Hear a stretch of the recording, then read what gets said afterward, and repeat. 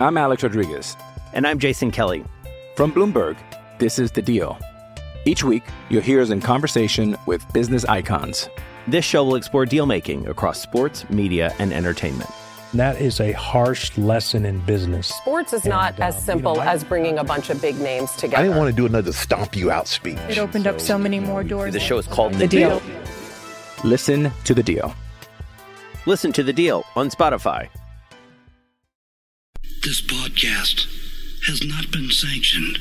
The battleground was Monday nights. 80 for a campaign of 83 consecutive weeks. 3 There was a clear winner in this historic war. weeks. This is the story of that campaign. 83 weeks. 20 years later, the time has come for the whole truth. This is 83 Weeks with Eric Bischoff and Conrad Thompson.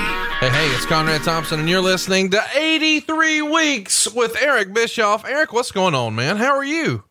I'm doing great. We had a live twitch.tv/83 Weeks watch along last night so I could refresh my memory and watch the Great American Bash from 1998. Had a great, it was an awesome time. 3 hours of pay-per-view, and so much of it I'd never seen before, so I'm really excited about this show.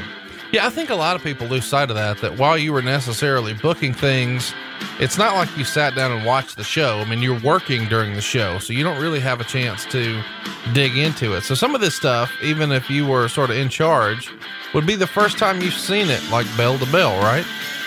Yeah, it would be, because you typically, when you're doing a live show, at least I'll speak for myself, I am doing a lot of different, or I was doing, I should say, a lot of different things. And, you're busy backstage, you're making adjustments on the fly, you're dealing with whatever issues, come up. And you drop in, you walk by the gorilla position and you watch on the monitor for a little bit, or you have some free time and you step out and kind of sneak up into the crowd. And I watched a little bit.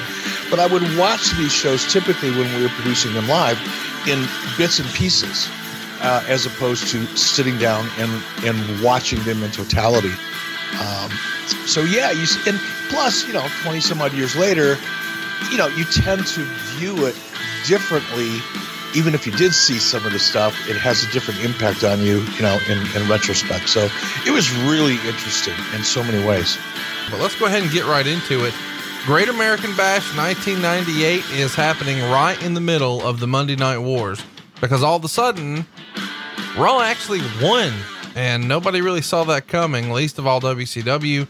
And now we're really in the middle of it. Summer of 98 though, Eric, when you go back and watch some of this stuff, it feels like, you guys are sort of riding high. You've got the momentum of Goldberg and some other fun creativity, but in other ways, it does feel like you've lost a little bit of the momentum that you had in 97. Is that fair to say?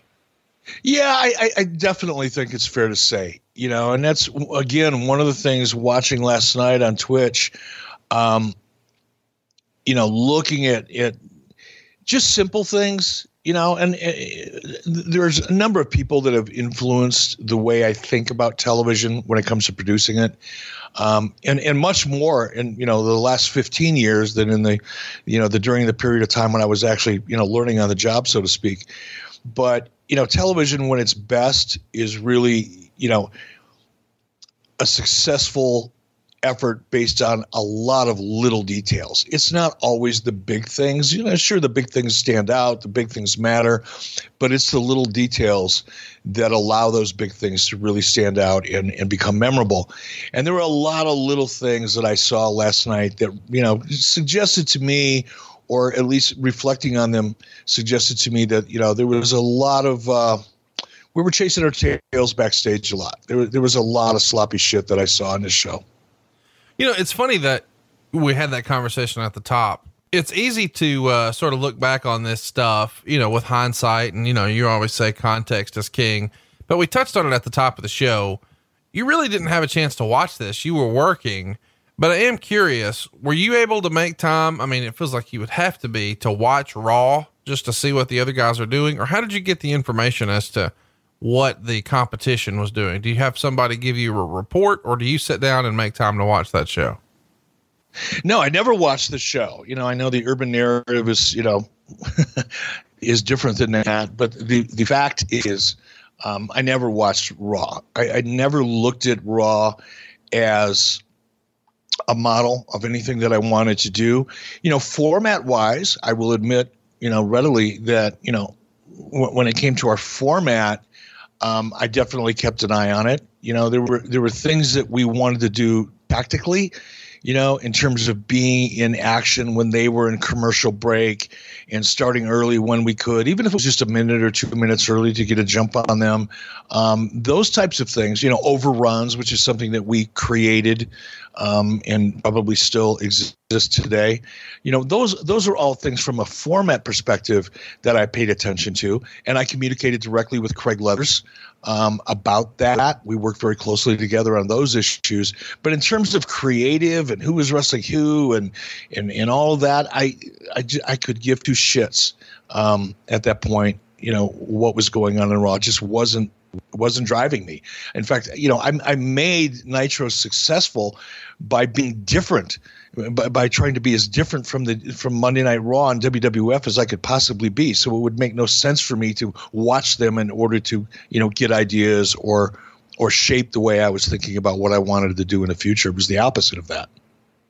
Well, it's just interesting that you say that, because so many of the characters that you're pushing here were made stars on the other television. And, at the same time, a lot of people sort of prop themselves up on the reason WCW didn't do as well here in this era is, well, we couldn't be as raunchy and as adult as the WWF. But then on the flip side, it's no, I didn't watch and I didn't care.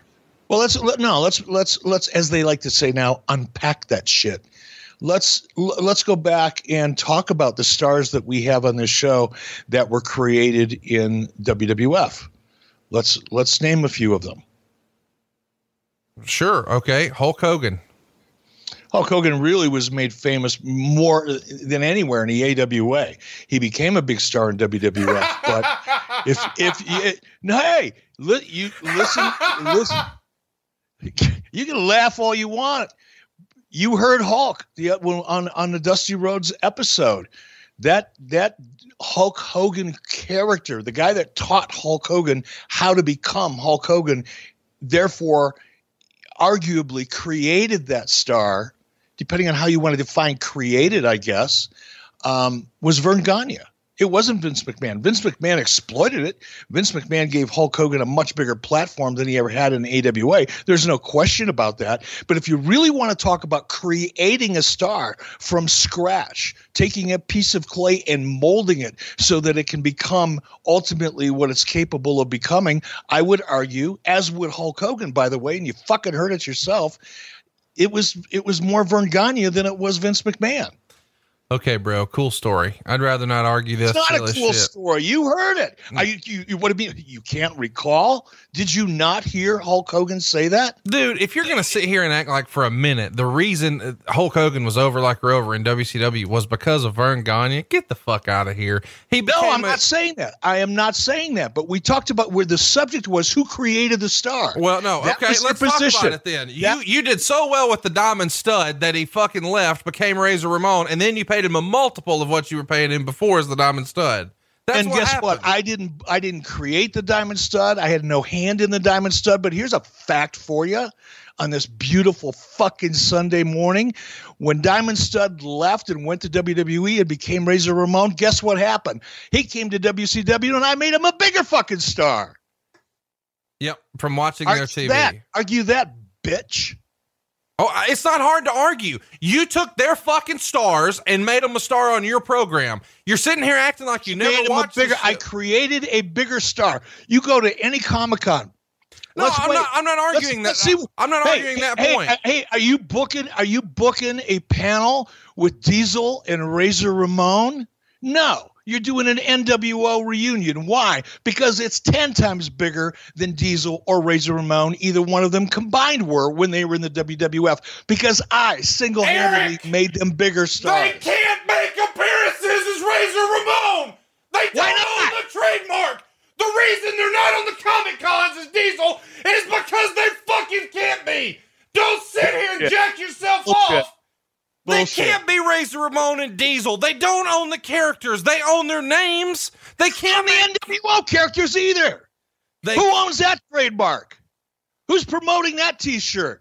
Who's selling that merchandise? Who had a failed attempt to try to create the stars that I created on Nitro, brought them in for some piss and lip dick fucking mess of a storyline called the NWO Invasion. Oh yeah, that was Vince McMahon in the WWE. Why did he do that? Because they were bigger stars in WCW than they were, Scott and Kevin, when they were in WWE. He didn't bring them back as Razor Ramon, did he? And Diesel? No, he brought him back as the NWO. Wonder why, Conrad. Come on, you're a businessman. Why would he do that? No, clearly it's more over. I'm not arguing that. But the point was, you watched for the last 4 minutes. You watched their show and signed their fucking stars. You could have created somebody out of the fucking power plant to be the NWO, but you didn't because you wanted their stars. You wanted a fake and invasion angle. That's your fucking idea. Now you're denying you did it. I didn't want their stars. I didn't go after them. They came to me. Fuck? You didn't they want came to me. They came to me. I didn't go to them. No, now it's semantics. Let's talk about how business is really doing well.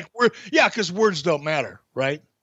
No, words matter plenty, but you're going to sit here and fucking deny you ever gave Bret Hart why'd you offer Bret Hart all that money if you weren't watching that fucking program? Is that all you got? No, it's not all I got. But I'm saying everybody you got Goldberg and you got Sting. You inherited one, you made the other, and didn't know what the fuck to do with him. Okay, let's talk about the rest of the guys on this show, like Eddie Guerrero and Chris Benoit, thanks, and Paul Dean Heyman, and Chris Jericho, who, by the way, I made stars in WCW, and they were able to springboard that opportunity to go to the WWE. Come on, let's talk about some of that. Let's talent talk about how nobody else had ever fucking seen before, and we're living in a cave. Everybody you just named came from ECW. If you can't fucking give Vince McMahon credit for Hulk Hogan, then you can't take any credit for Jericho and Benoit. You can't take any of that credit. Because if Vern Gagne made Hogan... Nobody fucking watched him, and nobody was watching ECW. Yeah, and what the fuck did Vern Gagne do? Went the fuck out of business. That's what happened. Hulk Hogan became a star with Vince McMahon. That's your response. When all of your logic and common sense fails, you got to take a shot. That's not taking a shot. No, you're going to sit here and say, well, I made them bigger stars. Well, so did Hulk Hogan. You've got circular logic. This is the theme of 83 weeks. Everyone else did everything wrong. I was fucking perfect. Eric Bischoff. I didn't say I was perfect. You made a point. You made a point specifically that said everybody that was on this pay-per-view were stars that were created in the WWF. I didn't say that. And that's bullshit. Yes, you did say it. No, go back and fucking listen to it. Well, you listened to it, motherfucker. You said...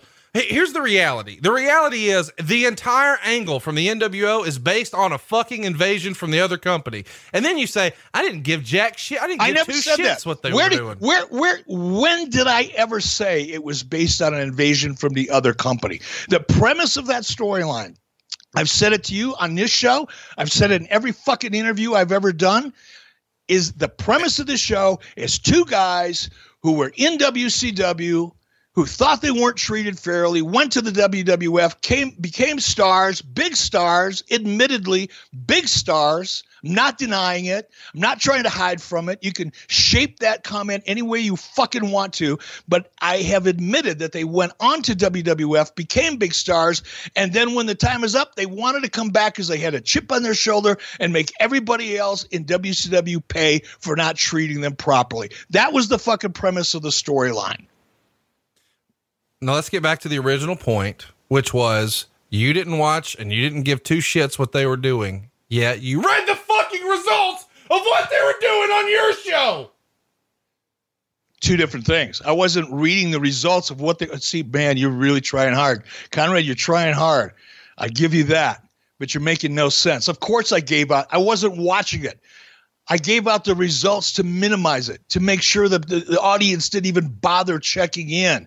I wasn't watching their show to get ideas or to see who their stars were or to see who I could steal. I know your buddy Meltzer likes that narrative, and I know that you love that narrative, but it's not fucking true. And you could argue with it all you want, but if you want to try to sit there in Huntsville, Alabama, and tell me what I was thinking and have you be able to get inside of my fucking head, then you're a much better co-host than anybody ever gives you for. You're as fucking clairvoyant as Dave Meltzer.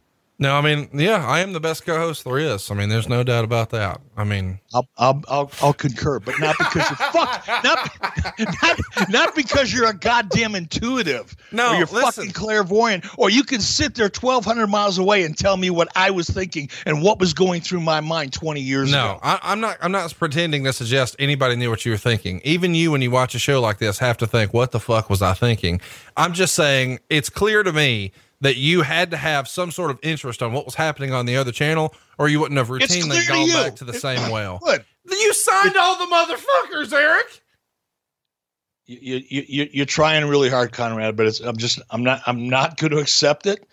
They came to me. I didn't go to them. There was nobody else on the WWE roster, WWF roster at that time that we're talking about during the Great American Bash that I gave two shits about. None. Cool. Let's talk about business, because we did talk at the beginning of the show about how it feels like you've lost a little bit of momentum from 97, but that's creatively, because that is not showing up financially. Pat yourself on the back here. Check this out. Your average attendance in June of 97 is 6,678. A year later, in June of 98, we're up 28.5% to 8,579 on average for your shows. Now, the average gate, that's also way up, but not just 28%. June of 97, we're averaging 104 grand. June of 98, we're averaging 180 grand. It's up 73%. House shows are being sold out more often. Even cable ratings are up 55%. From June of 97, it's a 2.0, June of 98 to 3.1. I do find this like an interesting paradox where you look back and you say, boy, creatively, it looks like we've lost some momentum. But man, the books at the time are stronger than ever. It has to feel like, hey, I don't know that this is that bad because I'm doing so well. It's a bit of a mixed message for someone who's a decision maker, right? No, wrong. It's a mixed message for someone who doesn't really understand the business.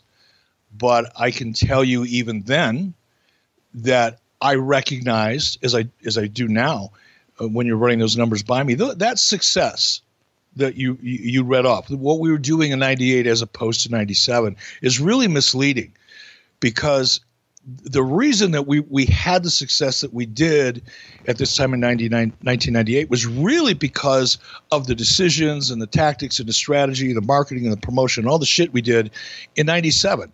It's not like, the business doesn't turn on a dime, right? It doesn't turn great on a dime, really, and it doesn't turn horseshit on a dime. It's a slow turn. And it takes a while to get momentum in either direction, either good momentum or bad momentum.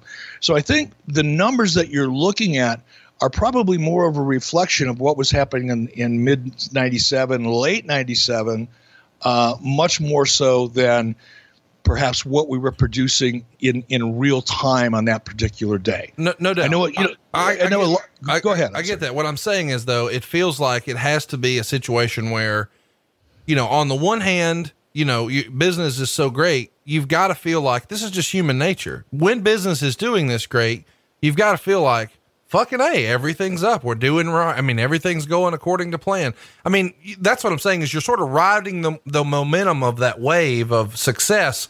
And it's just human nature to feel like, all right, fucking high five, sold another show out. It feels a little business as usual. And maybe you can sort of take your eye off the prize a little bit, maybe lose a little focus, and maybe it becomes more about how can we, go bigger instead of how can we just keep doing what we've been doing.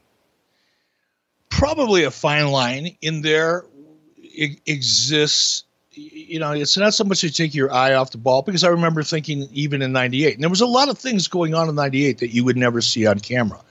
98 was really the beginning of the AOL Time Warner merger, and it was early, so it wasn't like the impact of that was all of a sudden grabbing everybody by the throat and controlling their thought process in their lives.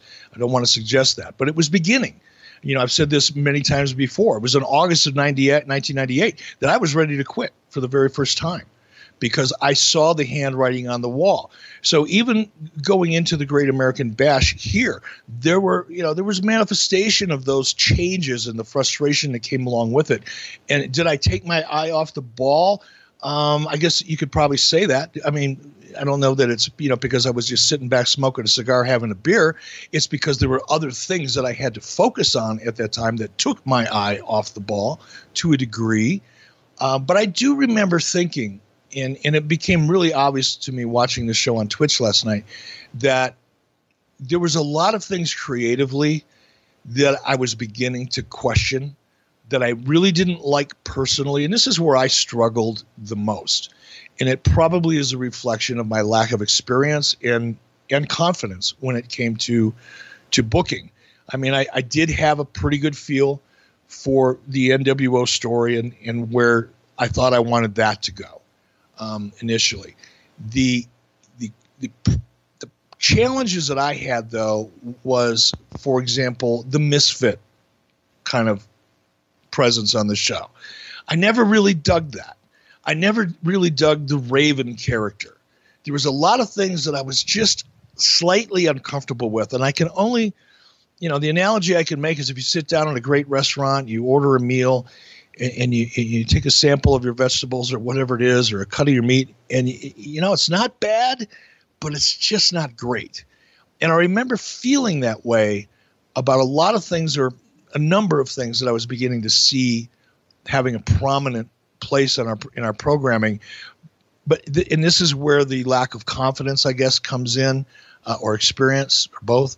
And rather than hitting the stop button, going full stop and going into a different direction, I convinced myself that just because I don't like it or it doesn't feel right to me doesn't mean it may not be the right thing to do anyway, because the audience has a very diverse taste. And I convinced myself, to let some of that stuff go.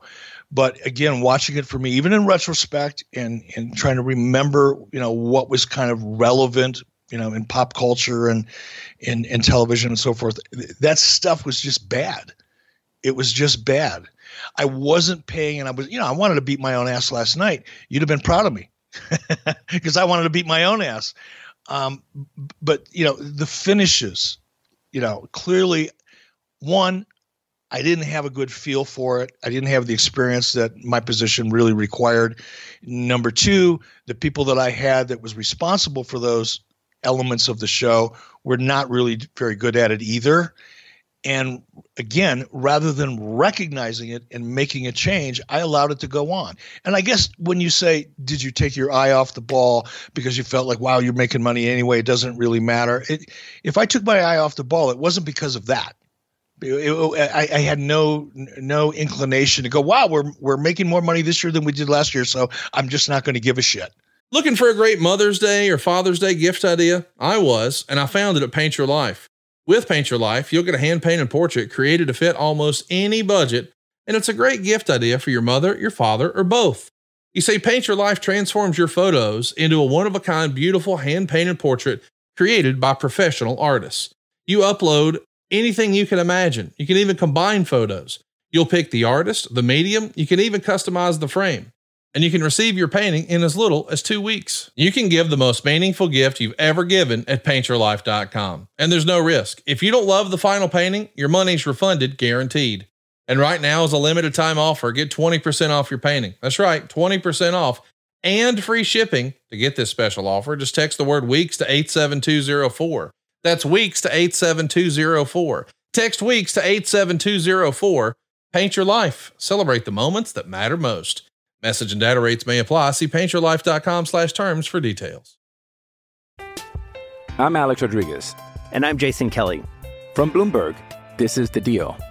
Each week, you'll hear us in conversation with business icons. This show will explore deal making across sports, media, and entertainment.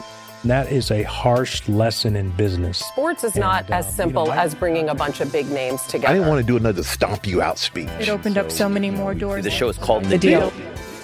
Listen to The Deal. Listen to The Deal on Spotify. It's never been a part of my nature. No, ever. I didn't mean to suggest that. I just mean it does give you confidence that, hey, what we're doing must be working. So let's give them more of that instead of maybe the innovation or whatever that was there in 97. But I mean, you guys are still stepping out. It's worth mentioning here on the June 8th Nitro, Dennis Rodman shows up, which is a pretty big deal because you're going to be promoting him at the Bash at the Beach pay-per-view in July. And it's important to remember that this happens when he's a part of the Chicago Bulls and he's missing practice for the NBA Finals. And it's rumored, according to the dirt sheets, that just for showing up on Nitro, you guys paid him $250,000. That's got to be bullshit, Eric. That is bullshit. His overall deal was for a number. I think we paid him $1 million overall, which included all of his participation in the Nitros leading up to the pay-per-view and the pay-per-view itself. So that's the way his deal was structured. It wasn't structured to pay him just $250,000 to show up on Nitro. That's not true. Well, it's awesome because it's a hell of a deal for him. He only gets fined $10,000 by the league and $5,000 by the team, but it does make headlines, and you've got to be tickled with that. It's a little mainstream exposure, is it not? It's not a little mainstream exposure. It was a ton of mainstream exposure. We probably got over 3 million. You couldn't have bought the amount of exposure that we got for $3 million based on Dennis. Rodman was at the top of his game at that point, from a PR point of view, as an athlete. The Chicago Bulls were the hottest thing in sports at that time. There was no way we could have ever gotten the amount of mainstream exposure, especially WCW. WWF could have, because they were already getting a lot of mainstream exposure. Had been doing it for years. WCW, no one paid any attention to us really until we brought in Hogan, we brought in Savage, and then we started stunt casting, if you will, with guys like Karl Malone and Dennis Rodman and others. Then all of a sudden, it started working for us. And I'll tell you what my logic was behind that. It's one of the same reasons why I took out ads in the USA Today in the sports page, which nobody else had been doing up to that point. Because I knew a couple guys in radio. Tom Bernard from KQRS in Minneapolis was a guy that I was very familiar with when I lived in Minneapolis. And I used to listen to his show every morning, and they got a lot of their material when it came to sports just by opening up USA Today and seeing what was hot, what was going on that day in the USA Todays. And so I figured, what the fuck? I'll take out an ad, a big ad in the USA Today, as long as I've got Dennis Rodman, and at least get every sports jock and every AM FM radio station in the country talking about it. And it worked brilliantly. It was a great investment. If you had to ballpark, what did those ads cost in USA Today back in the day? I realize I'm reaching here, but is this $100,000, $25,000? Do you have a frame of reference? No, I think, we took out a couple half page ads. I think we may have even taken out a full page once or twice. I think they were probably, I want to say 75, for the half page ads, maybe $100,000 for the full page ads. I can't really remember. I didn't buy them. So it's not that I don't remember. It's just that I never knew, quite honestly. That wasn't my department, so to speak, but they were expensive, but not when you compare it to the amount of ancillary promotion and marketing and buzz that we created with it. It was actually a great investment. No doubt about it. I mean, and it makes total sense, because people still do that now. I mean, obviously behind the scenes these days in morning radio or just radio in general, there are subscription services where they pay to have this sort of thing. And so if you're listening to, a rock station in Atlanta, and then you're on your way to Nashville, you could probably hear the same bit, the same topic, the same skit that same morning because of those subscription services. And that was all born out of exactly what you said. The old, let's just open the newspaper. Let's talk a little bit about Dennis Rodman, because obviously that relationship has a lot of moving parts to it. And we'll probably talk about Bash at the Beach another time, but at least here we'll go with early June. What's the relationship like with you personally and Dennis Rodman? It was very good. Dennis had an agent who was also Karl Malone's agent, a guy by the name of Dwight Manley. And Dwight was really my first contact with regard to that deal. And Dwight was just a really easy guy to do business with. He was down to earth. He was level-headed. He wasn't trying to rape and pillage and overvalue the opportunity. He was easy to talk to when it came down to structuring the deal. And because he was easy to do business with, Dwight, made it very easy for me to almost immediately start interfacing directly with Dennis. And a lot of agents don't do that. a lot of agents and managers in Hollywood do everything that they can, even though Dennis was not a Hollywood star, but it's the same thing. You know, they do everything they can to be the buffer between, in this case, me and Dennis, because they really don't want too much going on back and forth. They want to control all of the conversation in both directions. Dwight was the opposite of that. Dwight really encouraged me, and in fact, I remember the first time I think I really met Dennis. It was in Chicago, and he was getting ready for a game, and he was down shooting free throws.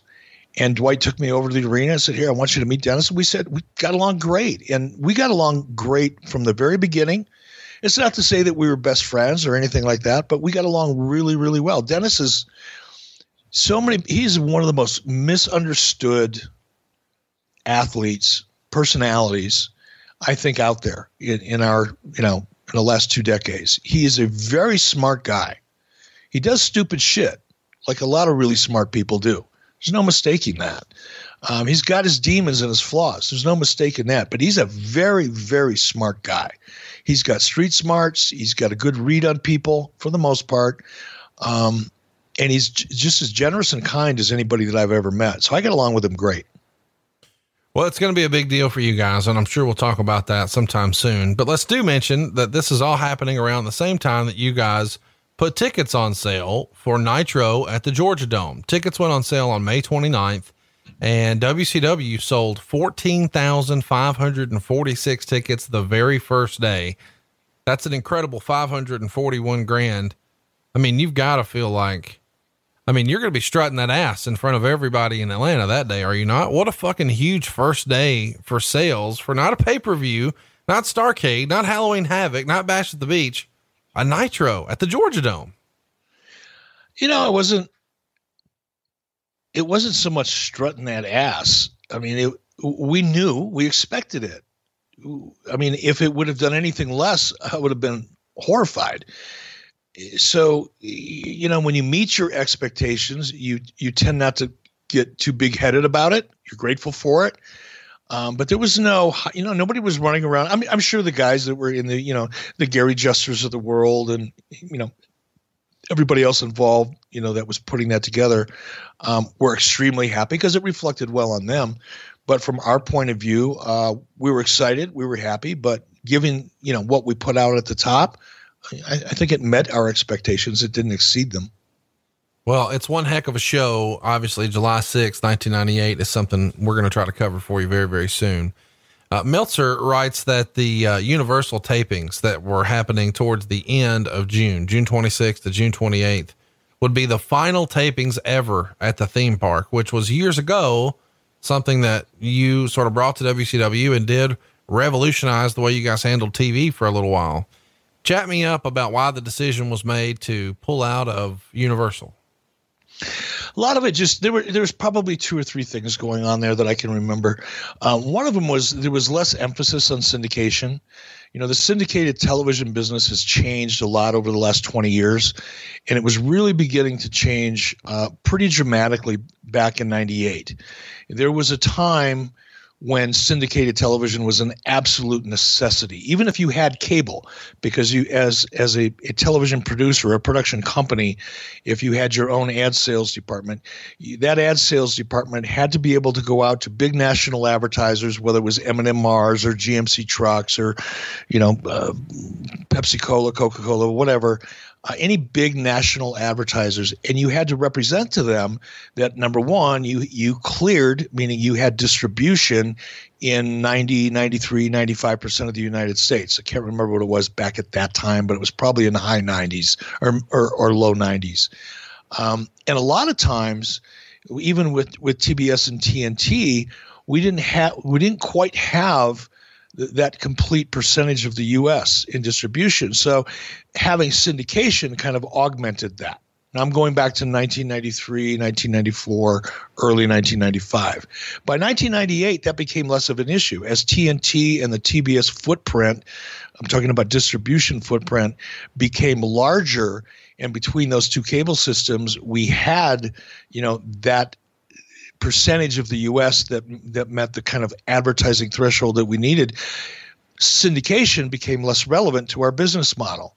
So it didn't make sense anymore to continue investing the amount of money we were investing in that syndicated product when the footprint that it created was no longer necessary because of the expansion of our cable footprint, if any of that makes sense to you. Yeah, totally. You know, I feel like a lot of us grew up on those syndicated tapings though. And we remember some of the things you did, like having the ring spin around and things like that. And maybe it wasn't as exciting as Nitro, but it certainly worked for the era. There's a lot of talk during this time about the lawsuit and the legal wranglings with Ric Flair. I'm going to skip all of that for this week because I realize that's going to be a show and a half on its own. Instead, let's talk about another lawsuit that's happening with Jerry Saggs. He has sued here WCW, Scott Hall, and Kevin Nash over what he's claiming to be a career-threatening neck injury. And he says that he suffered a concussion and some spinal disc injuries after Scott Hall hit him with a chair at a house show back in January of 97 in Louisiana. And allegedly there's an incident between them and, these guys had some physicality. You maybe weren't there at the house show, but certainly you heard about this. Talk to me about the incident and then what you remember of the lawsuit, if anything. Well, I can't give you a blow by blow on the incident because I was not there, but I certainly, got an earful of it shortly thereafter. And by the way, I got an earful of it as recently as about a month ago when I saw Jerry Saggs at a convention. We actually went out and had a beer or two together. And he still, to this day, brings that up and he still gets hot about it. But it occurred, there was no love lost between Scott Hall and a lot of guys. And Jerry Saggs was not, a guy to take too much shit from anybody. And I think the heat between those two guys escalated. Jerry felt that, Scott took liberties, and will attest to that to this day, whether you want to hear about it or not. And it went down, and it was a real injury. It wasn't a bullshit injury. Jerry Saggs is one of the most straight up guys I've ever met. He'll tell you shit that you don't want to know, but it's because he really believes it. He's not a bullshitter. He's not a worker, so to speak, when it comes to working injuries or faking injuries or faking angles or faking issues. He was a straight up guy, and he was hot. And, fortunately it didn't get any worse, because it could have gotten a lot worse between those two. Tell me what you remember about the way the locker room or the office perceived this, because you said, he had an issue with Scott Hall, as did a lot of guys. It feels as if Saggs would have had the support of the locker room, but maybe Hall, because he's a bigger star, had the support of the office. Correct that narrative and just tell me, what the temperature about this particular incident was in regards to fallout amongst the company.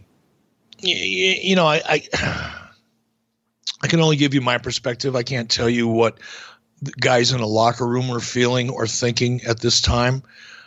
When I heard about it, number one, I believed Jerry. First and foremost, I didn't think Jerry was making it up. I didn't think he was working an angle to get an insurance check. None of that. I believed it. I had known Jerry since back in the AWA. I used to hang out with him and Brian, when I first started in the business. So we were good friends. Again, not the kind of hang out and, have dinner, twice a week kind of friends, but we had a good relationship. And I believed him, number one. And number two, Scott did have, to your point or to your question, Scott did have a lot of heat with a lot of guys in a locker room. Scott was a pain in the ass.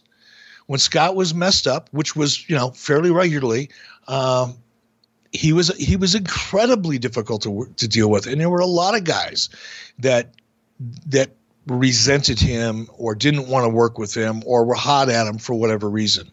A lot of guys understood that he was dealing with a demon. He was dealing with, an addiction issue, and that brings out the worst in some people. And a lot of people would give him slack and try to stay out of his way or try not to let Scott bother them when they knew he was a wreck. But there were other people that just didn't want to put up with his shit.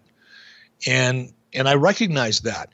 Now, you asked me, from the office's point of view, did I or we as an office collectively, favor one or the other because Scott was a bigger star? I think to a degree that was true. It's not that we favored him. It's that I should say, cut him more slack. I tried to accommodate him. I tried to work around Scott's problems for a long time until they became insurmountable. There were a lot of, I got Scott into treatment. I put up with a lot of shit personally, that probably nobody's ever heard of, that didn't play itself out in front of a bunch of people in a locker room or on television. Put up with a lot of shit from Scott that I probably wouldn't have put up with other people, because he was a very critical part of the puzzle at that time. Yeah. And I know you probably get shit for that, but I mean, it is what you do when you've got a team. And I know that's not always popular, but I mean, there's a famous story about, Jimmy Johnson, the head coach of the Dallas Cowboys, sort of having a film session, and there being a third string linebacker who kept falling asleep at the back of the film session. So he walks back there and wakes him and says, "Hey, pack your shit, you're cut." And then walks towards the front and shakes another player and says, "Hey, wake up, Emmett."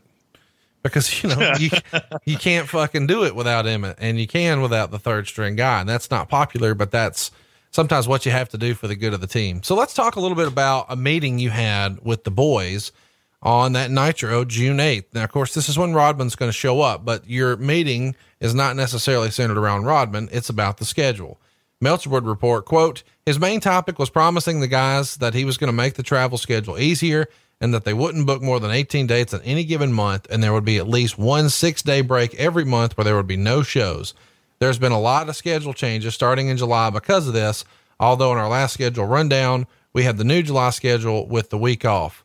The biggest change is that starting in August, Thunder will be taped every other week for a 4-hour taping. So that's hours 3 and 4 would air on the following Thursday. This probably is a change based on trying to keep the boys happy or cost cutting. What's the strategy here in adjusting the schedule here in June of 98? It was both, actually. This is where, and when I should say, this is when the Thunder issue became a real issue. And we have to go back just a little bit and kind of set the table with Thunder. When Ted Turner initially called Harvey Schiller, he didn't call me initially, he called Harvey Schiller, who was my boss, and said, look, Nitro's doing so well on TNT. I want WCW to have a live primetime show on TBS, because TBS was Ted's baby. I mean, it was all Ted's baby, but TBS is where Ted really got his start, so to speak. That's where he really made his bones in broadcasting. So he wanted to program WCW under the TBS network. Now, when Harvey Schiller called me, and I don't think I've talked about this on this podcast with you, but I'll briefly touch on it just to help set the stage. When I got the call from Harvey, I was literally taking my kids out to Wyoming. We just started building our house, I believe. And we were on our way, and we were driving, actually. And I was on my way, and I got the phone call from Harvey, and he said, Eric, hey, how's it going? Just want to let you know, Ted wants a 2-hour show on TBS. And at first I thought he was just fucking with me, because Harvey had a dry sense of humor. It was his way of joke, or could have easily been. It was the way I interpreted it. His way of just fucking with me, because he knew I was on vacation, and he knew that the ask was going to be an incredible ask. So I said to Harvey, Harvey, quit fucking around with me. I'm on vacation. I'll talk to you when I get home. You must have better shit to do than mess with my vacation. He said, no, Eric, I'm serious.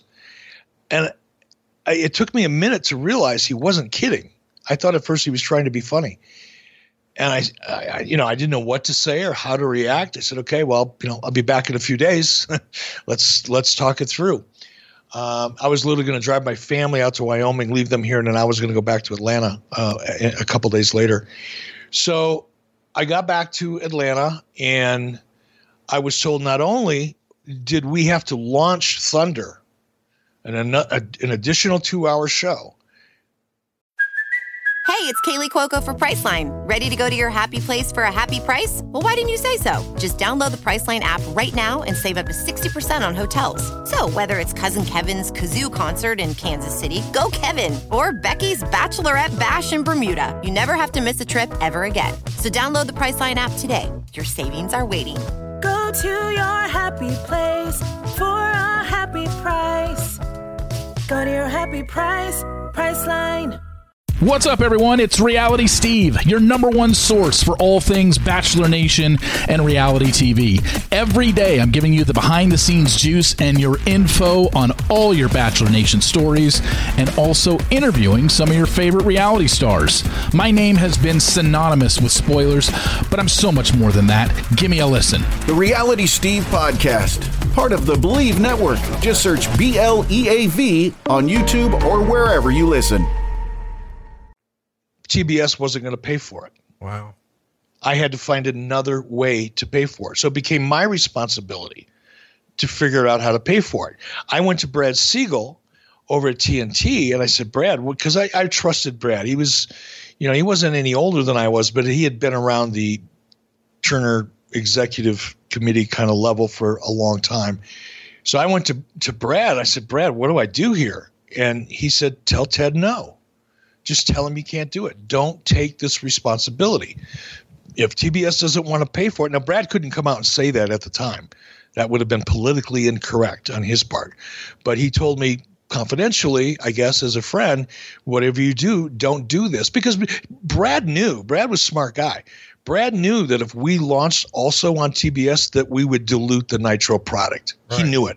And that's why he didn't want me to do it. It was more selfish than anything else. Selfish meaning he wanted to protect his franchise on TNT because it was doing so well. And he knew what would happen. But, I was not the type of person to try to say no to Ted Turner. It just – I was and probably am to this day, a pretty loyal person. And if somebody's writing me a check every week to accomplish the goals that he wants to set forth, my job is just, to try to accomplish them the best I can. It was a mistake on my part to not put up a fight. Even, Brad said he would join me. Brad said, look, if you decide to fight it, I'll tag in. I can't lead the charge, but I'll tag in and help you fight it. Just say no. And I thought about it. I talked to Harvey about it. Harvey, of course, wanted to make Ted happy because Harvey Schiller at that time saw the handwriting on the wall and saw an opportunity for himself to, kind of move his way up the Turner executive ladder, and particularly with Time Warner coming on. So Harvey was pretty supportive of making Ted happy. Now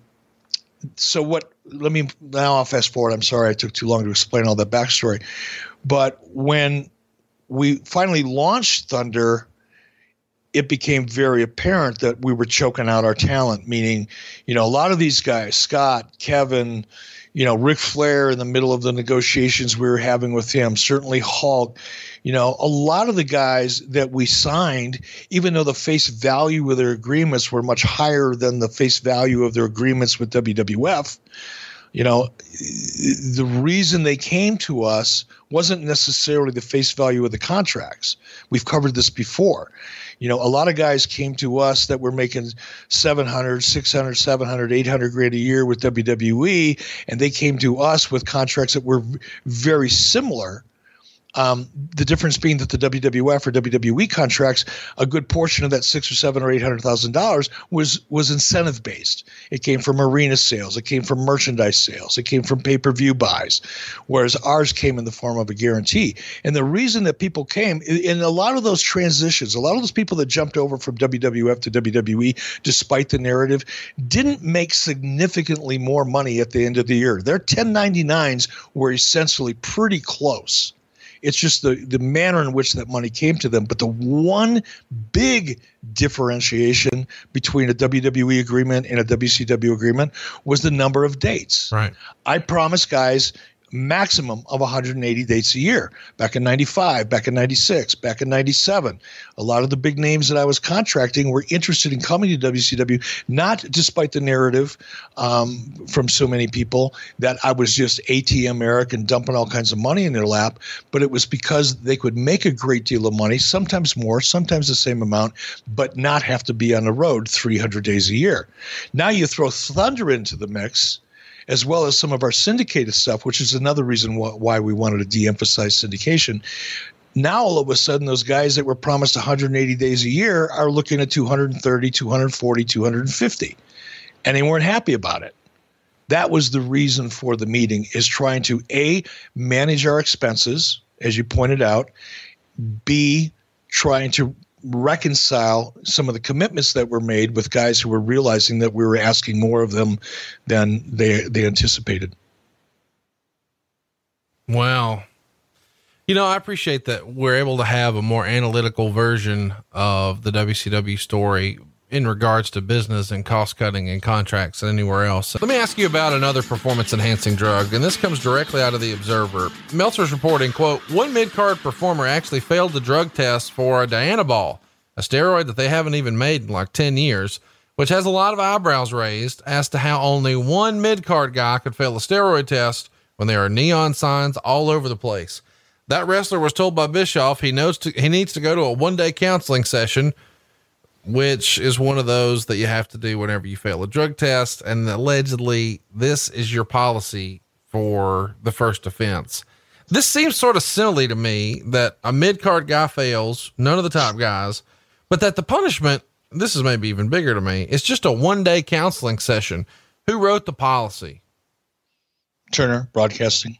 So they write the policy, somebody brings you the news, and I know we probably don't want to disclose who failed the drug test, so I won't follow up on that. If it was made public, we would, but I don't want you to necessarily out somebody, even though it's been 20 years. Chat me up. Who would have brought you the news? Hey, so-and-so failed. Diana Myers. So when she brings it to you, does she also say, by the way, our policy is, or do you just know, or do you have to figure out cause you don't want to, my understanding is, especially in the corporate structure like this, you can't just veer off and do another sort of, I'm going to freestyle your punishment. You got to go buy the book on that shit. So when Diana Myers brings it to you, does she also say, and by the way, what? You've got to send him to one-day counseling. So you can't find him. The policy was the policy. And, there's no defending it. Right. It was what it was, just like it was what it was in the WWE. There were a lot of guys then that were able to circumvent policies. And they were blazing signs as well. Neon signs over there as well. And there were certainly plenty of them in WCW, but the policy that we had was created. I think it was Harvey Schiller reached out to a guy that he knew who administered the drug policy for the U.S. Olympic Committee, because Harvey was on the board of the U.S. Olympic Committee, I think in 1996 or 1994, whatever it was. He came from the Olympics originally to WCW. So Harvey reached out to someone that he knew that had credibility in administering this kind of testing and policy. They wrote the policy. It came through Turner Legal, which is why it would have been managed or administered by Diana Myers, because she reported to Turner Legal. She didn't report to Eric Bischoff or WCW. So when someone failed the test, they got notified, and it was really up to Diana Myers and Turner Legal to administer the policy based upon how it was written. I had nothing to do with it. No, I get that. I mean, whether I wanted to or not. I mean, honestly. I may have wanted to fire somebody for it. You can't. Probably can't. Right. I may have wanted to make an exception for somebody. Probably can't. So I just, I stayed away from it, to be honest. Let's talk about while we're here. Great American Bash 1998 goes down on June 14th, and we're in Baltimore, and it feels like Baltimore was the home for a lot of Great American Bashes. Why was Baltimore the right city? I think, looking back, you could probably go back to the late 80s with the Crockett's. Great American Bash was a Dusty Rhodes creation based on what I've heard and read and learned over the years. And WCW, it was there for a while. It was kind of like the home of the Great American Bash. Baltimore's always been a great, wrestling town. And I think there was a lot of tendency, more than anything, probably more than logic in some cases, for people that were in WCW that kind of came over with the NWA acquisition. Guys like Gary Jester, Jim Barnett, others who had been in WCW, at Turner from the very beginning, that wanted to kind of keep that connection going. And I'm not faulting that, by the way. I think it's a great idea. I think the WWE would be smart right now, as long as they're going to exploit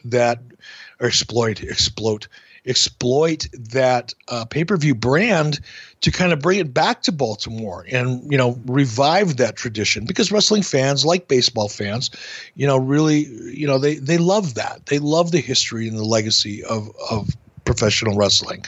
But I think the reason for it is because, WCW had, the Great American Bash in particular, had, an early legacy, at least in the Baltimore area. And like I said, it was a good market. Let's talk about the crowd, man. A sellout crowd here, 12,810 fans on hand, 11,061 of those paid a huge gate, $289,345. And merchandise is still super hot, nearly 103,000 at the door there. Let's talk about match one, because you got to start off hot, man. You've got Booker T, and this is certainly the rise of Booker T. I'm sure you would agree. And he's finishing up a best of 7 series with what a lot of people believe to be the best wrestler in the world. Certainly Mark Madden had called Chris Benoit that on the WCW hotline, and these guys go 16 minutes and 20 seconds. Booker T gets the win here, and he's also going to earn a television title shot later in the show. Meltzer would write, this marks Benoit's 5th straight loss on pay-per-view and 7 of his last 8 pay-per-view matches. It's all the work that nobody should complain about doing jobs when they are treated fairly, but it's pretty bad when the guys who complain about doing jobs simply never do them, and the guys who were brought up in the business not to complain get abused for it. Now that's Meltzer's take, but a lot of the people behind the scenes believe that Benoit's on a bit of a losing streak here because of his relationship with Nancy Sullivan. Obviously, Kevin Sullivan is involved in the booking. What'd you think of the match, and how would you respond to Meltzer's criticism here? Oh, yeah. Let's talk about the match first, because it's positive. I was so excited watching that match back. I had not watched that match since probably late 1998. It was a phenomenal match. The storytelling, the back and forth, the structure, the pacing of the match, the talent involved, how much they gave to each other. It was really like watching, it was just, it's like watching 2 amazing flamenco dancers, dancing on stage. It was just so perfect in so many ways. And I don't know. I couldn't be prouder, really. I think it, especially seeing it last night on Twitch, I really have to say that, of all the matches that I've seen in over the years, and 30 years, there's thousands and thousands and thousands of them. There may have been some equal to, and maybe in some respects marginally better than that, but I don't think there was a better example of in-ring performance in WCW, particularly during the Monday Night Wars, than that particular match in that series. So go out of your way to find that one. It gets 3.5 stars in the Observer. And I want to mention a couple of high spots. If you're not sold on watching this, Eric's never put a match over like this. So for him to do it, you need to stop what you're doing. Go watch it on the WWE Network right now. Booker T and Chris Benoit, they're really cooking with gas here, as they like to say. Meltzer even wrote, it picked up at the end with Benoit using a superplex off the top rope and then a rolling German suplex, followed by a dragon suplex, which got a huge pop when Booker T kicked out, as the fans really thought that was the finish. I didn't want to interrupt you there, but that rolling German thing after the superplex, I mean, everybody thought, well, this is it. And they just kept going. A phenomenal match. It was. And I think probably one of the reasons it stood out to me last night so much. Now, it was the first match that I saw last night when I was watching it back, but the finish was so good, and I don't want to jump too quickly into the Meltzer comments because they're not worthy of our time here, really. But, if forget about what Meltzer wrote or what Eric says or how many fucking, fakakta stars that some jagoff wannabe wrestler who writes a dirt sheet gives it. Listen to the crowd and judge for yourself. Watch the match for yourself on the WWE Network. Look at, if you're going to break it down, if you want to be smart, if you want to look at the product from the eyes of a producer or even from a wrestler, or an agent, look at that match and watch the give and take. Watch how they get each other over. Watch how they both sell without selling dead, because that keeps hope alive. That's what keeps the match interesting to the audience. And, take the stars and shove them up Meltzer's ass and just listen to the crowd. Which, by the way, that crowd didn't give two shits whether, Chris Benoit lost 3 times on pay-per-view or not. They were into the match because of the story and because of the talent. And that, by the way, is all that really matters. There you go. Done with that. No comment about the Sullivan stuff. You want to save that one for another show? No, well, I can't comment on it. I can't. I was excited about the best of 7. And I will say this. Chris and Booker weren't. Initially, I think it started out as a best of 3, and because the action was so good, we all went, let's do a best of 5. Well, best of 5 was awesome. Let's do a best of 7. And I think somewhere in the middle of that, best of 3, the guys were excited about. But I think once we went to best of 5, they started going, I don't know, man. Same old, same old. How are we going to make this work? But we were into it, and I can't tell you, what Kevin Sullivan was thinking, if he was hot about Nancy or not. It would be stupid for me to do that. I'd be just like Dave Meltzer at that point. I'm not going to do that. Let's talk about the next match. It's Chris Kanyon and Perry Saturn. These guys go almost 15 minutes, and Meltzer would write, this was a hard match for the wrestlers, although both did a very good job. A guy dressed in a Mortis costume came out, which allowed Kanyon to sneak in the ring behind Saturn and attack him. And it's clear that nobody cares about Kanyon yet, and they did him no favors by leaving them flat when Benoit lost in the opener. Kanyon invented all sorts of moves and executed them very well, although both showed inexperience in transition. So overall, Meltzer didn't love the match, but he didn't hate it. He gives it 2.5 stars. And then after the match, we see Raven as Mortis, DDT the original Kanyon Mortis on the floor, and then unmask, revealing that he in fact is Raven. So we've got a cool storyline going here, but the crowd was maybe a little deflated after the first one. What did you think of the match here? I thought it was pretty good. Better than average, better than expectations, until we hit about the halfway mark, maybe the 2/3, of the way through the match mark. And then it got really sloppy. Perry was blown up. You could see it. He tried to make it look like he was selling, but he was selling like a drunk sailor, not like a worker.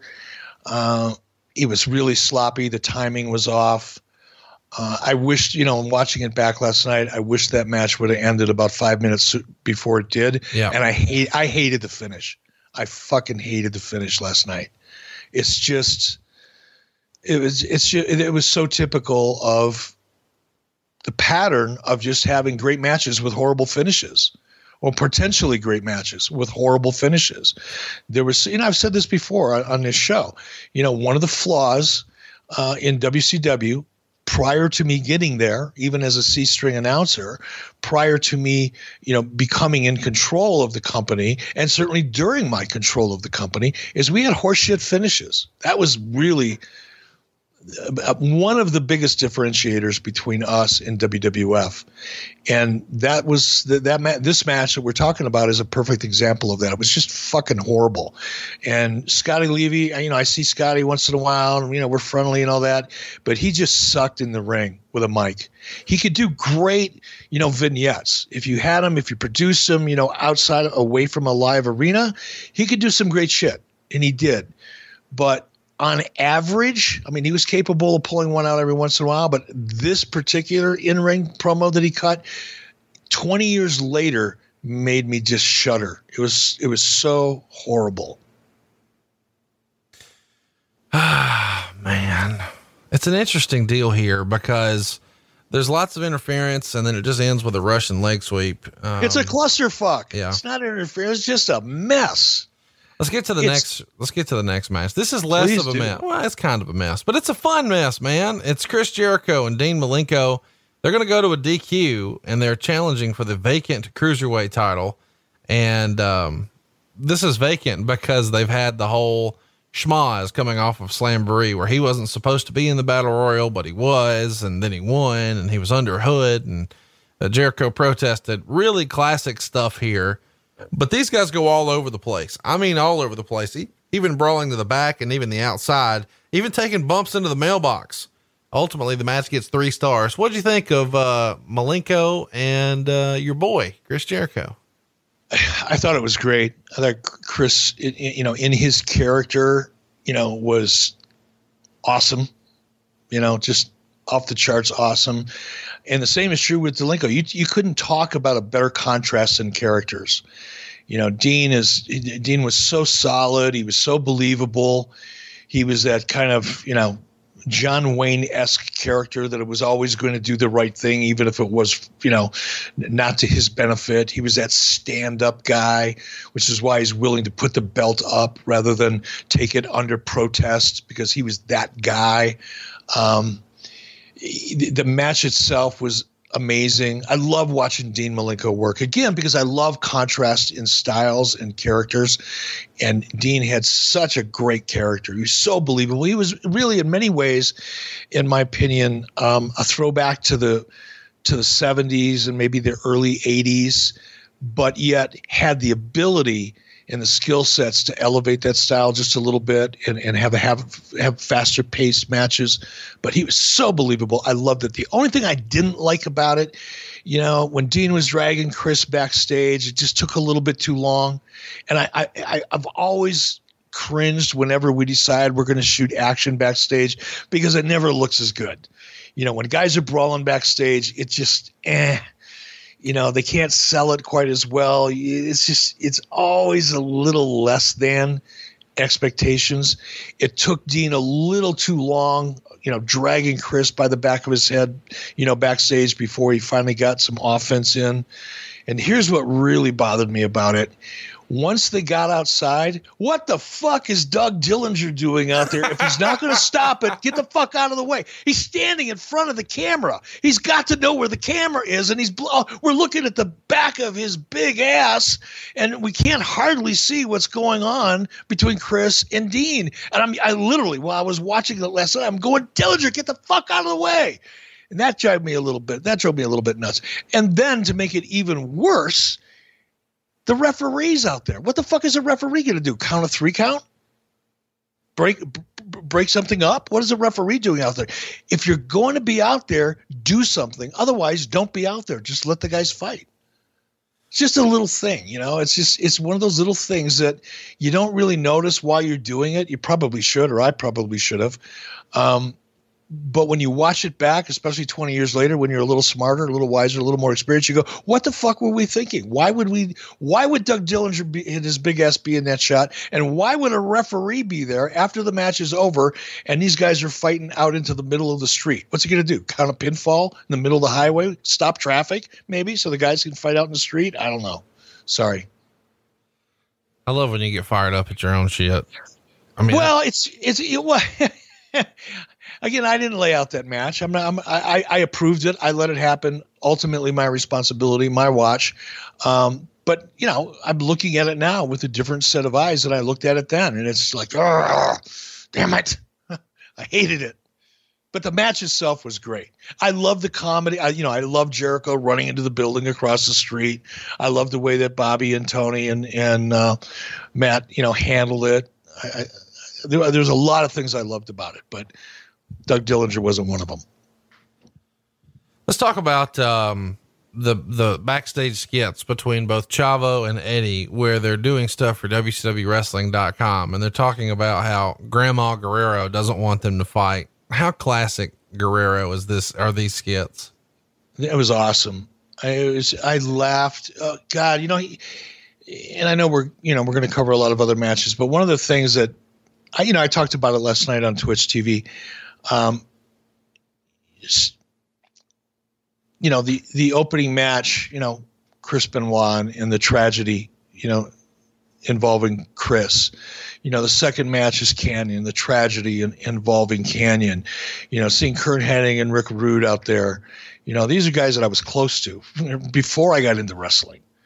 Forget about working with them. And having them pass, seeing Eddie Guerrero and the tragedy that involved him, that the show was really kind of melancholy for me. And I'm not a very sensitive person when it comes to things like this. You know, I look at life a little differently, but you know, there's just so much of it last night on the show, and watching Eddie being so entertaining, so creative. A lot of it, that was all improv. There was nobody writing a script for Eddie. He had a couple bullet points. He knew where the match was going. He knew what the angle was all about, and then boom, we turned him loose, and he was so awesome.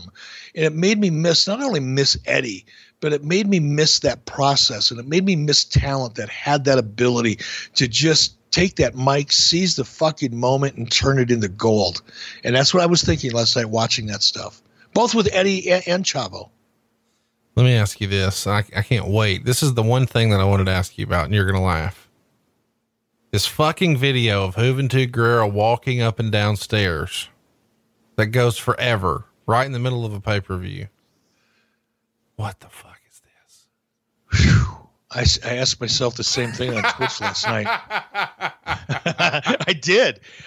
You know, when I first started, I thought, because I didn't remember it, right? You know, it's 20 years later. I haven't watched the Great American Bash 98, you know, so I was when it first started, though, it had that kind of desperado vibe, you know, the tight shot of the boots, and he's walking down the stairs. And I said on Twitch, I go, wow, this is pretty good. The music was great. You know, the photography, the cinematography was great. It had a vibe. It had all the potential in the world. And then it went nowhere. And I said that last night on Twitch. I'm going, well, what the fuck is this? What is the message here? There's got to be a message. If you're going to put it in the show, it's got to make you, you know, ask a question or arrive to a conclusion or to feel passionately one way or the other about the subject. And I'm looking at Hoovy, you know, and he's all of a sudden he's disappearing and reappearing on a set of steps. Then he gets up and turns around and fucking vanishes. I went, what? Why am I watching this thing?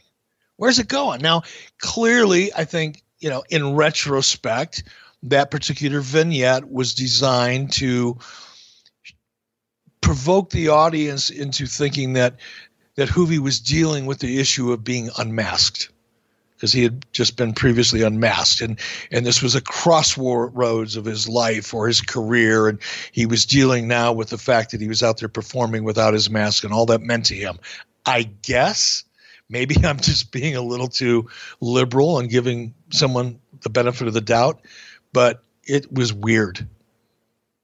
It was weird, as was the match here with Ron Reese. I don't know. Oh, God. Oh, I've been dreading this one. Oh, since about 9 o'clock last night. I went, oh, my God, Conrad is going to ask me about this, and I got to deal with it. It's what you imagine, guys. Juventud Guerrero's taking on Ron Reese. So you've got like 7'2" against 5'5" and 400 pounds versus 150. And it's weird. Meltzer says, and it looked even worse than it sounded. Hoovy looked like a mosquito going against a giraffe. Expect you might be able to train a giraffe to do a good drop kick. You know, as the only way to improve this match, and I know what you're thinking. Well, I mean, hey, we could fix it. How do you fix it? Van Hammer. So we got Van Hammer out here. This is Meltzer would write, this is probably the single worst match Guerrero will ever be in. -1 star. And I think -1 star might be being polite. What do you think? Ladies and gentlemen, this is a rare moment, and I want you all to remember where you are right now.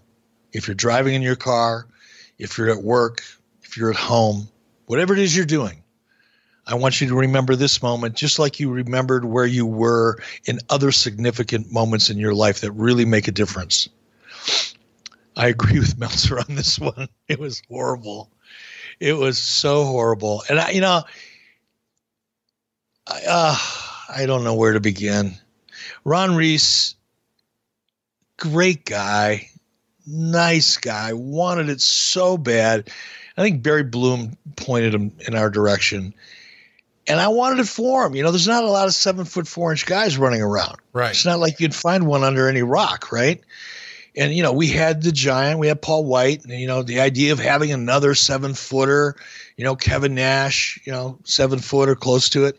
You know, it was we wanted it to work, and he put the time in. It's not like Ron didn't try. But I'm watching Ron last night, and I got to be careful because he is such a good human being, and I don't want to say anything too disparaging, but you got to kind of call balls and strikes here. He was 7'4", whatever he was, but he had the shortest arms of any fucking giant I've ever laid my eyes on. He looked like a Tyrannosaurus Rex, or one of those dinosaurs that are huge, but they got these short little arms. His arms didn't match his body. That's the one thing I noticed. And he was awkward. He was so awkward. And he tried to do a couple of things, that he should have never tried to do.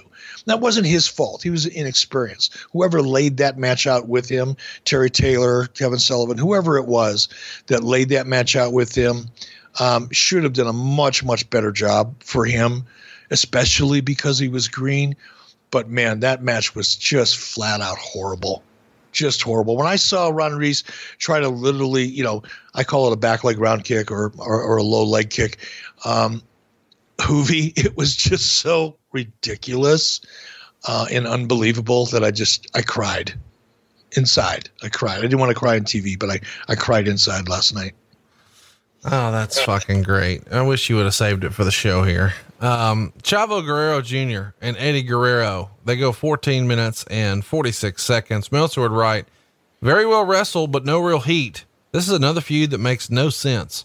Eddie, who is one of the best wrestlers in the business, is afraid to fight his crazy nephew, who on television gets squashed still by everyone. So he's pretty critical of it, but in the end, he didn't hate the match. He gave it 3 stars. He says, they had about 3 minutes cut from the match very late, so a lot of what they were building up for never materialized, and they had to rush into the finish.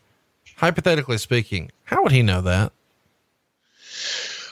Oh, I don't know how. First of all, he didn't know half the shit that he wrote, so you have to start off with that premise.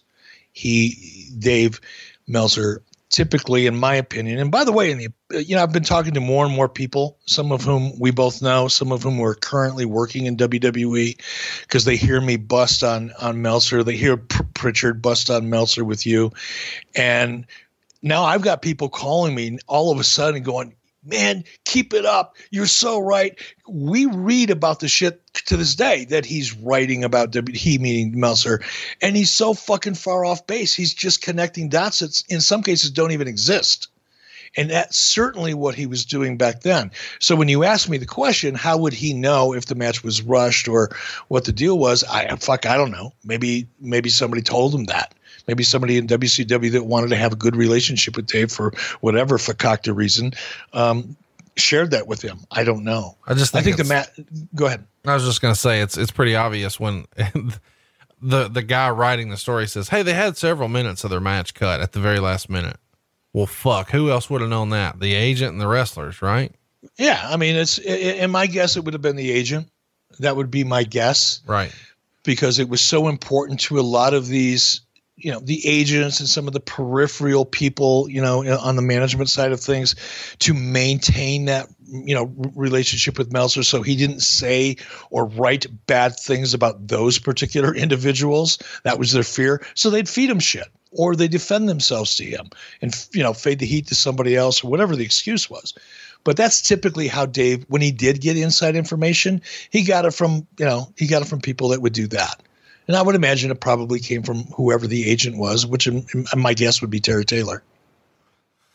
Yeah, or it was Eddie Guerrero himself. I mean, it starts with him heaping the praise on about how he's the best wrestler in the world, blah, blah, blah. Chavo gets the win here, and now, this is in the era where they're doing fun stuff with the Guerreros, and I don't know when we'll talk about it again, but they had like the slave angle, which is pretty fun. Go out of your way to see any sort of Eddie Chavo stuff from this era. Let's talk about the next match though. We've got Booker T taking on Dave Finlay here. They go 13 minutes and 13 seconds, and Booker T gets the win for the WCW television title. And Meltzer would say crowd was still dead for this one, although again, very good work, but the fans didn't want to see Booker T again, and it pretty well took it out of this match. He gave it 2.5 stars or 2.25 stars. The finish, which I really enjoyed, was one hell of a pile driver. Like, I don't know that I've ever seen a pile driver like this one before. I dug the match, although Meltzer says the fans and the crowd didn't really so much. What'd you think? Well, again, a reflection of, Meltzer's basic ignorance. I think, look, I agree with him on the obvious part, that you don't have to be a faux journalist or a wrestling expert or even a hardcore fan to see. I mean, literally, if you just bought the pay-per-view and you watch the crowd, you go, oh, wow, the crowd's not into it. It doesn't take a real intellect to arrive at that conclusion. And the crowd wasn't into it, but it's not because, as Meltzer said, they just didn't want to see Booker T again. That's, again, an example of the kind of derisive, derogatory kind of observation that a guy like Meltzer would make in order to prop himself up and make him seem to be more perceptive and knowledgeable than he really is. The reason that they didn't really want to get into the match, or they didn't get into that match, quite frankly, is Fit really wasn't over. He wasn't a great opponent for Booker T. That wasn't Fit's fault. That certainly wasn't Booker's fault. And it certainly wasn't because the audience didn't want to see Booker. It's because the match that they saw him in, they just didn't buy into. The stakes weren't really there. There was no real story built up between the two of them. It was kind of a transition match, I guess, to get Booker where we needed Booker to be. But the fact that the crowd react was no reflection at all on Booker T. It was a reflection on Booker T's opponent, which I don't mean to be derisive towards Fit Finlay, because Fit Finlay is an amazing guy. He's got a wealth of knowledge. He was a great performer at one point, but in this particular match, he didn't have any steam on him. And that wasn't even Fit's fault. Decent match, 2.25 stars. Wasn't my favorite Booker T match of the show, but certainly it's a big moment for Booker T's career. I think most people still talk about the best of 7 more so than they did the TV title win, but it is cool to see him get a singles title. And this feels like a bit of a breakout night for Booker T's career. Wouldn't you agree? Absolutely. And that's what everything was designed to do, was to really push, Booker T and get him to where he was a viable, contender and a viable player at the very top. So obviously, at this point he's a multiple time TV champion, but still, we're moving him up the ranks here and having 2 matches on pay-per-view and winning a best of 5 against Benoit. He's leveling up, and so is Bill Goldberg, who's going to pin Conan in 1 minute and 57 seconds here to retain the U.S. title. And Goldberg's got one hell of an entrance here, and we know what we're heading towards in just a few weeks in the Georgia Dome. What did you think about this Goldberg match? It only goes 1 minute and 57 seconds. We've got lots of shenanigans here because we've got Kurt involved and Rick Rude involved and Kevin Nash and Lex Luger. And there's a lot of stuff going on here. What'd you think of this match? Well, it was a typical Goldberg match, typical in a sense of, it wasn't going to go long. We knew what the finish was going to be. We knew what, we knew what to expect, right? I think Conan was at the top of his game at this particular time as a character.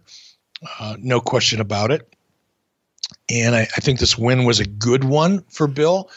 I think it's funny because it caught me by surprise. When I saw Kurt, and part of it was, just because of my relationship with them and my thoughts about them. When I saw those two walking Conan out, I went, oh my God, I forgot all about that. And then seeing them together, whatever, I don't want to get emotional about it, but it just threw me for a little bit of a loop, and I forgot. I was thinking about other things. Let's put it that way. I was thinking about other things about Kurt and Rick, and I really wasn't thinking about the finish of this particular match until it occurred.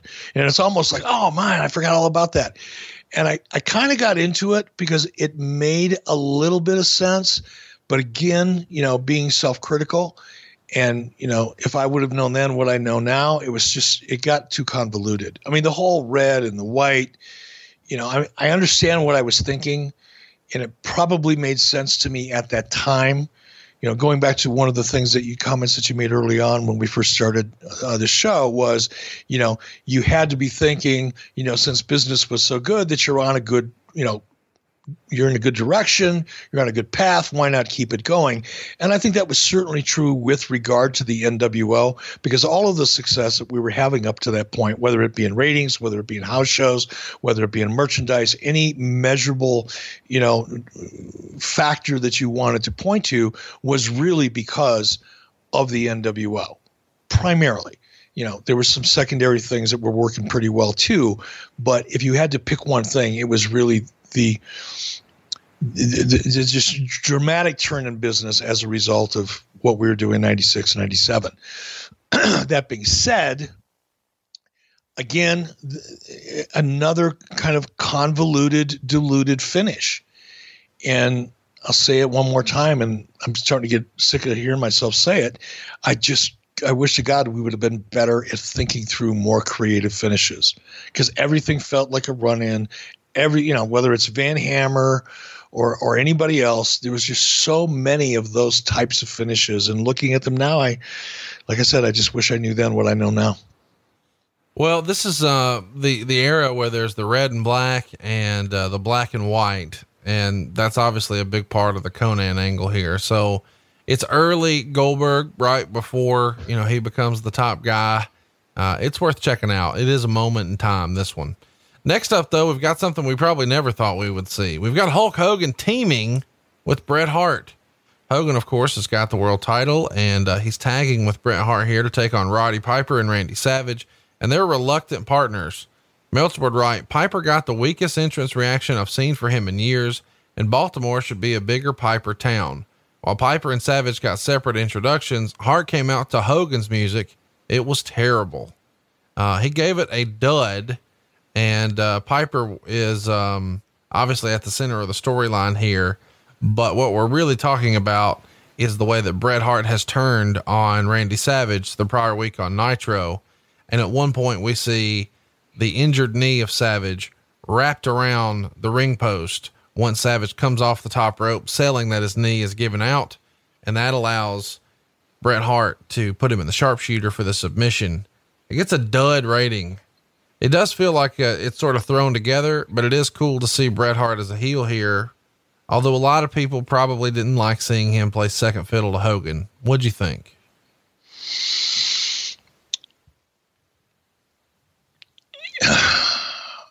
Again, quite a few mixed emotions.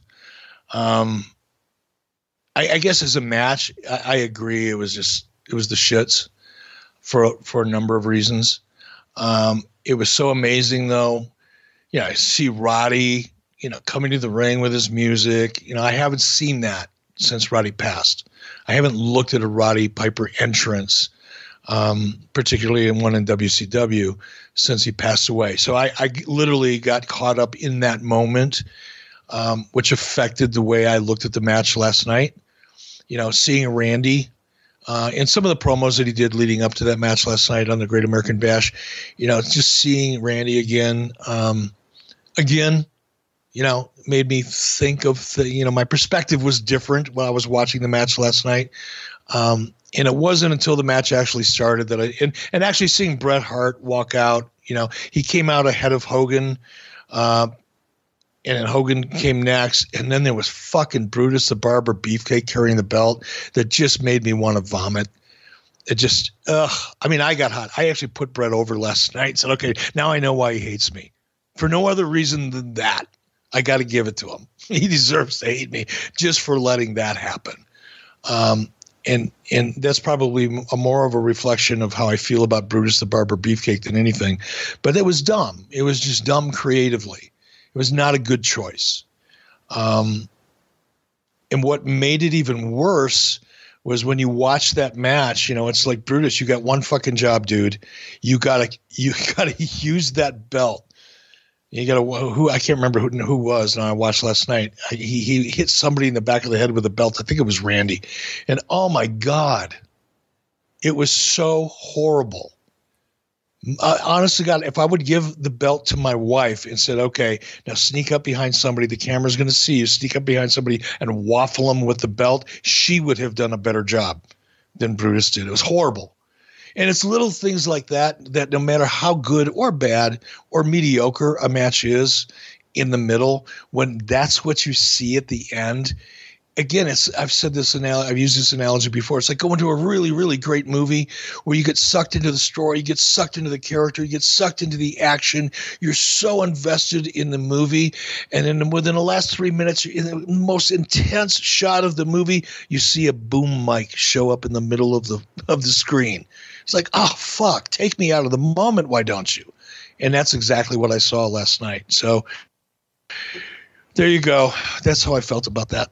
Not a great match. Some of the offense, that Piper and Hogan and Savage were doing at the very beginning with the eye pokes and then trying to hold a guy one way or another. Some cartoonish stuff based on what we've followed so far with guys like, Goldberg with all the intensity and Benoit and Booker T and, some of the clinics that we've seen so far. And then this one, especially when you've got guys who can have great matches. I mean, Randy Savage and Bret Hart are regarded for having great matches, but they couldn't do it here. It gets a dud. And then next up, we've got Piper taking on Savage, and they have agreed to wrestle each other right after the tag match. And Okerlund enters the ring as Piper acts as if he didn't want to wrestle Savage since Savage was injured on the finish, but then Savage just jumps him anyway. And you can imagine what's going to happen here. Along the way, Savage attacks referee Charles Robinson, who is wrestling's Benjamin Button. What a hell of a bump. If you haven't watched this pay-per-view, if you haven't seen this pay-per-view and you were too young to see it when it aired originally, go to WWE Network, get this pay-per-view, fast forward if you're in a hurry, and get to the point in this match that Conrad's about to describe. Charles Robinson became my hero of all time last night. That bump he took was fucking amazing for a ref bump. If you're going to use a ref bump, that is a textbook Charles Robinson ref bump. I'm going to get a text message. Charles listens to the show and loves when we talk about him. So thanks for listening, Charles. It's a hell of a bump though. Go out of your way to see it. Eventually Piper uses a low blow and puts Savage in the figure 4. And then Mickey J runs in and calls for the submission. It only goes a minute 37, but there's a lot of action for that minute 37. It gets a dud. After this, Savage doesn't wrestle on pay-per-view for like a year. What's up with that? As Hurricane would like to say. Story. Well, I don't know what story we're trying to tell when the Giant comes out smoking a cigarette, but he does. And the Giant is going to take on Sting here. And this is real, guys. This is the main event of the pay-per-view, and the winner becomes tag team champions. That's right. The winner gets both tag team titles, Sting versus the Giant, in a singles match. They go 6 minutes and 40 seconds. Sting ultimately gets the win. And it's probably because the Giant came out smoking a cigarette, which is hilarious because Sting had done an interview the prior week mocking the Giant, saying he just spends all day smoking cigarettes and he's out of shape. And, of course, Big Show, or Giant at the time, comes out wearing a t-shirt over his regular outfit. Maybe he's subconscious about that comment, but he is smoking a cigarette. What'd you make of, this match? Obviously it told an interesting story where Sting's trying to do whatever he can to get the reverse DDT. He finally gets it. And, the match only gets a 1.25 stars, but the premise that it's two guys in a singles match wrestling for the tag titles, and it's the main event, and one of your main eventers comes out in a shirt smoking a cigarette, feels like someone doesn't give a shit. Your thoughts? No, that's not true. Now, I will admit that the premise of two guys, wrestling a singles match for the tag team titles is awkward at best when it comes to making sense. The idea really was, though, to create heat between the guy who lost, in this case, the Giant, and his tag team partner, so that when he had to go back to to the black and white, now there's an issue because his partner actually lost the title because of Paul. So that was the, however weak premise to that story or that angle. It's the reason why. Love it or hate it, that's the reason why. Now, when you talk about the cigarette, there's a couple things. Number one, it was a good example of a bad idea.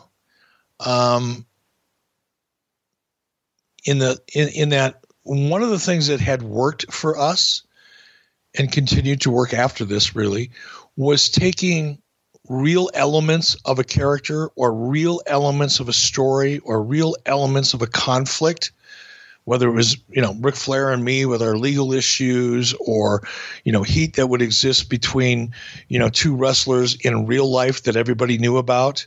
And in some situations, integrating that, real life, well acknowledged heat into a creative storyline. That was a good device. It didn't always work, but for the most part, the odds were much better than not that it would. And this was the case with Paul because, we'd all see him backstage and he was chain smoking. he's an amazing athlete. And that's one of the things that you'll notice in this match, when Sting gets Paul, back into the corner and he's working him over, and, Paul is spread out, horizontally over, a 90-degree angle over the top ring ropes and flipping himself over and, selling the action. That's not easy to do for a 200-pound guy. Right. It's a hell of a lot harder to do when you're a 500-pound guy. His athletic ability was really demonstrable in this particular pay-per-view, and you can see it if you look for it. But one of the weaknesses in Paul, number one, he was insecure. He was very young. He was new in the business. He was a sensitive guy that could get very insecure from time to time. And one of the other flaws was his health habits, and smoking was one of them. So we thought, why don't we try? Nobody else is doing that.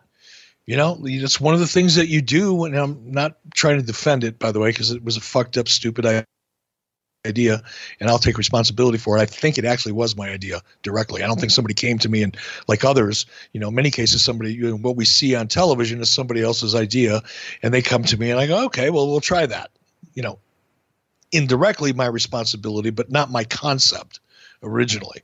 In this case, I'm going to take the hit completely on this one, because I thought, okay, wait a minute. Nobody else is coming to the ring smoking a cigarette, which is kind of an anti-hero, kind of a badass, it's the kind of thing that you don't see anyone else do, which is what makes something memorable.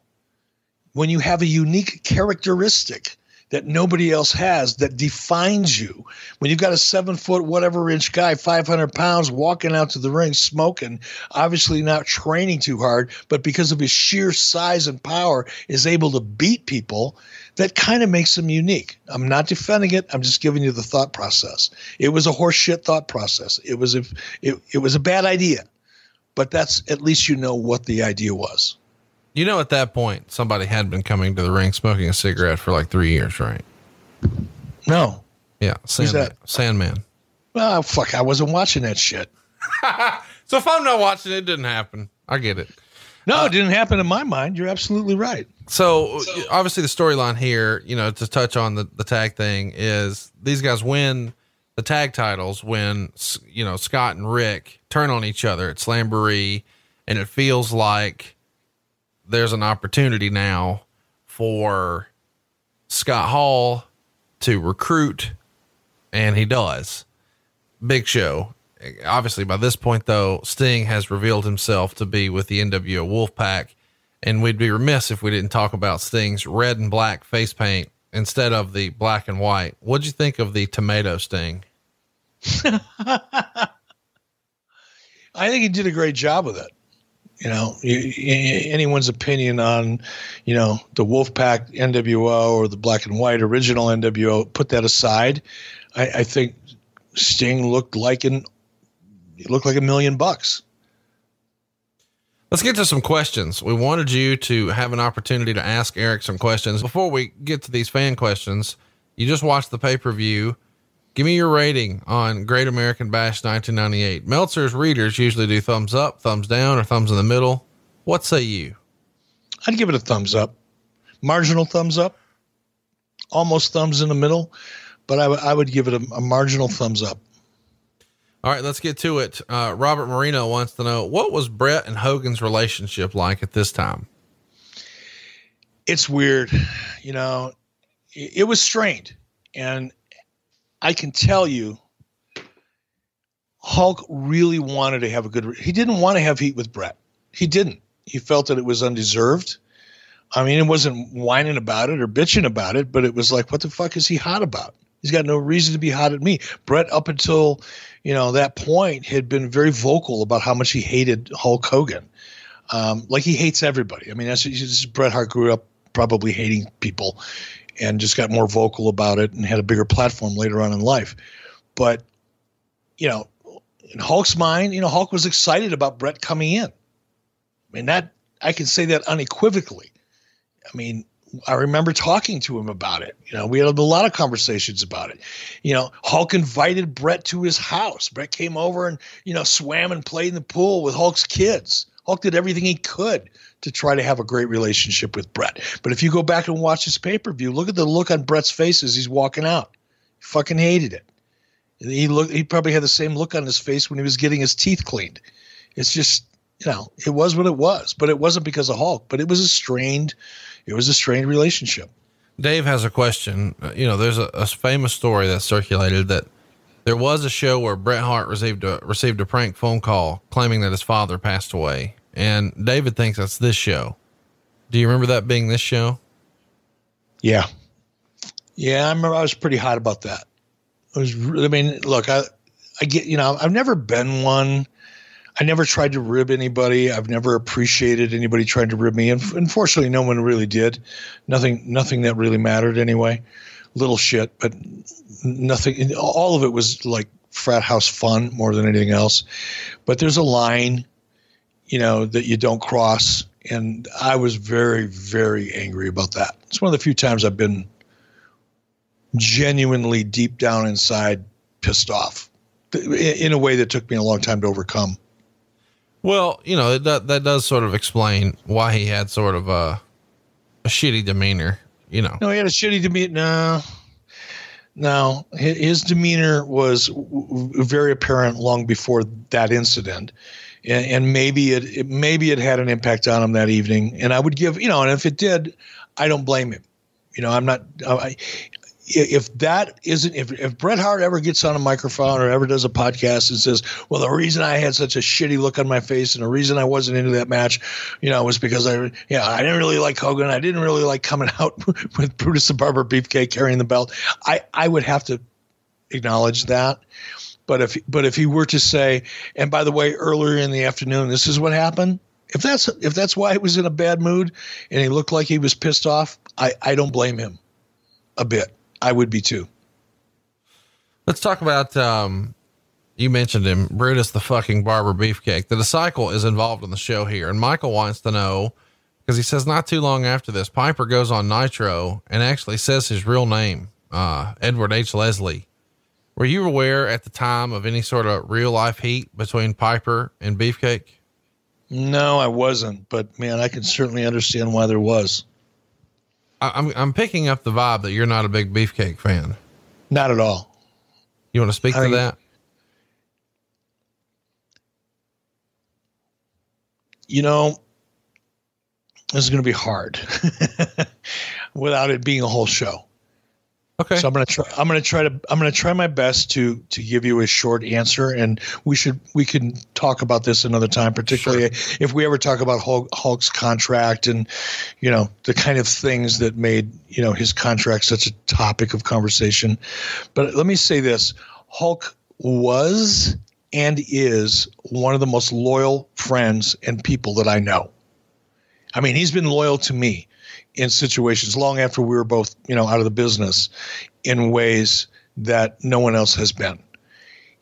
I see him being loyal and protecting and doing things for people that makes me just shake my head to this day. But that's just Hulk. That's what's important to him as a human being. And Ed Leslie, Brutus the Barber Beefcake, was, fortunately for him and unfortunately for the rest of us, one of the beneficiaries of that part of Hulk's personality, that once he becomes loyal to you, you damn near have to, you have to work full time to get him to be disloyal to you or to just walk away from you. And Brutus made a lot of money for a lot of years, taking advantage of Hulk and being the guy that Hulk was continually loyal to. I would have never hired Brutus the Barber Beefcake if it wouldn't have been important to Hulk and Hulk wouldn't have been important to WCW. He never would have come through the door. I had no desire to bring him onto the roster, but it was important to Hulk. And because Hulk was important to WCW, it was one of those choices that I made. And there were others. We can talk about them some other time because we're talking about Brutus right now. So I never really liked Brutus as a performer. I didn't really have a feeling one way or another about him as a person because I didn't really interact with him. He was a quiet guy. He wasn't the type of guy that I had to spend a lot of time debating or discussing or going over creative with or anything like that. I just didn't work with him directly enough to have a feeling about him really one way or the other than I knew he was, I don't want to call him a parasite, but I can't think of a different word right now. He was just there because of Hulk's loyalty, not because he was any good at what he did. There's the truth. But that's not why I resented him, because look, he was in a good situation because of Hulk and because Hulk was a loyal guy. You can't really fault a man for that. Yeah, you may not respect his talents or abilities, but I didn't fault him as a human being. And I didn't resent him as a human being because of it, because, he was doing what he had to do for himself, and that's okay with me. But it wasn't until the last few years that my feelings about Brutus have really become exacerbated. And because now I see, and I've seen it, I've been at autograph signings where Brutus is signing autographs of him and Hulk with Hulk's signature on them. And you're in the business peripherally. You understand this. You've been to enough of these shows, and you understand the value of autographs and things like that. And what Brutus would do is he'd go get a bunch of these pictures printed off of Hulk and himself. He would fake Hulk's signature and add his own. And I'd see him selling these fake Hulk Hogan autographs with his autograph on it for a lot of money. And the people that were buying them didn't know any better. And that's when my respect for him as a human being just evaporated into thin air. He went from being, a guy who was just taking advantage of a loyal friend to being a true parasite. There you go. Well, I don't know that I expected that. I feel like we should roll credits.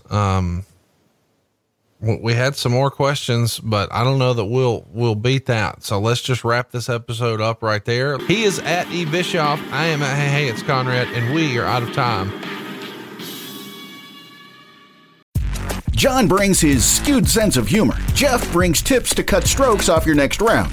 Together, it's those weekend golf guys. They'll pay a lot of money to PXG and Titleist and Callaway and on and on and on, right? How many yards do you think you're going to pick up with that extra driver? I think I can get an extra 5 to 10. What if I give you 15 to 20? You pay me more. Jeff Smith teaches on the sliding scale. Those Weekend Golf Guys, the podcast, part of the Believe Network. Just search BLEAV on YouTube or wherever you listen.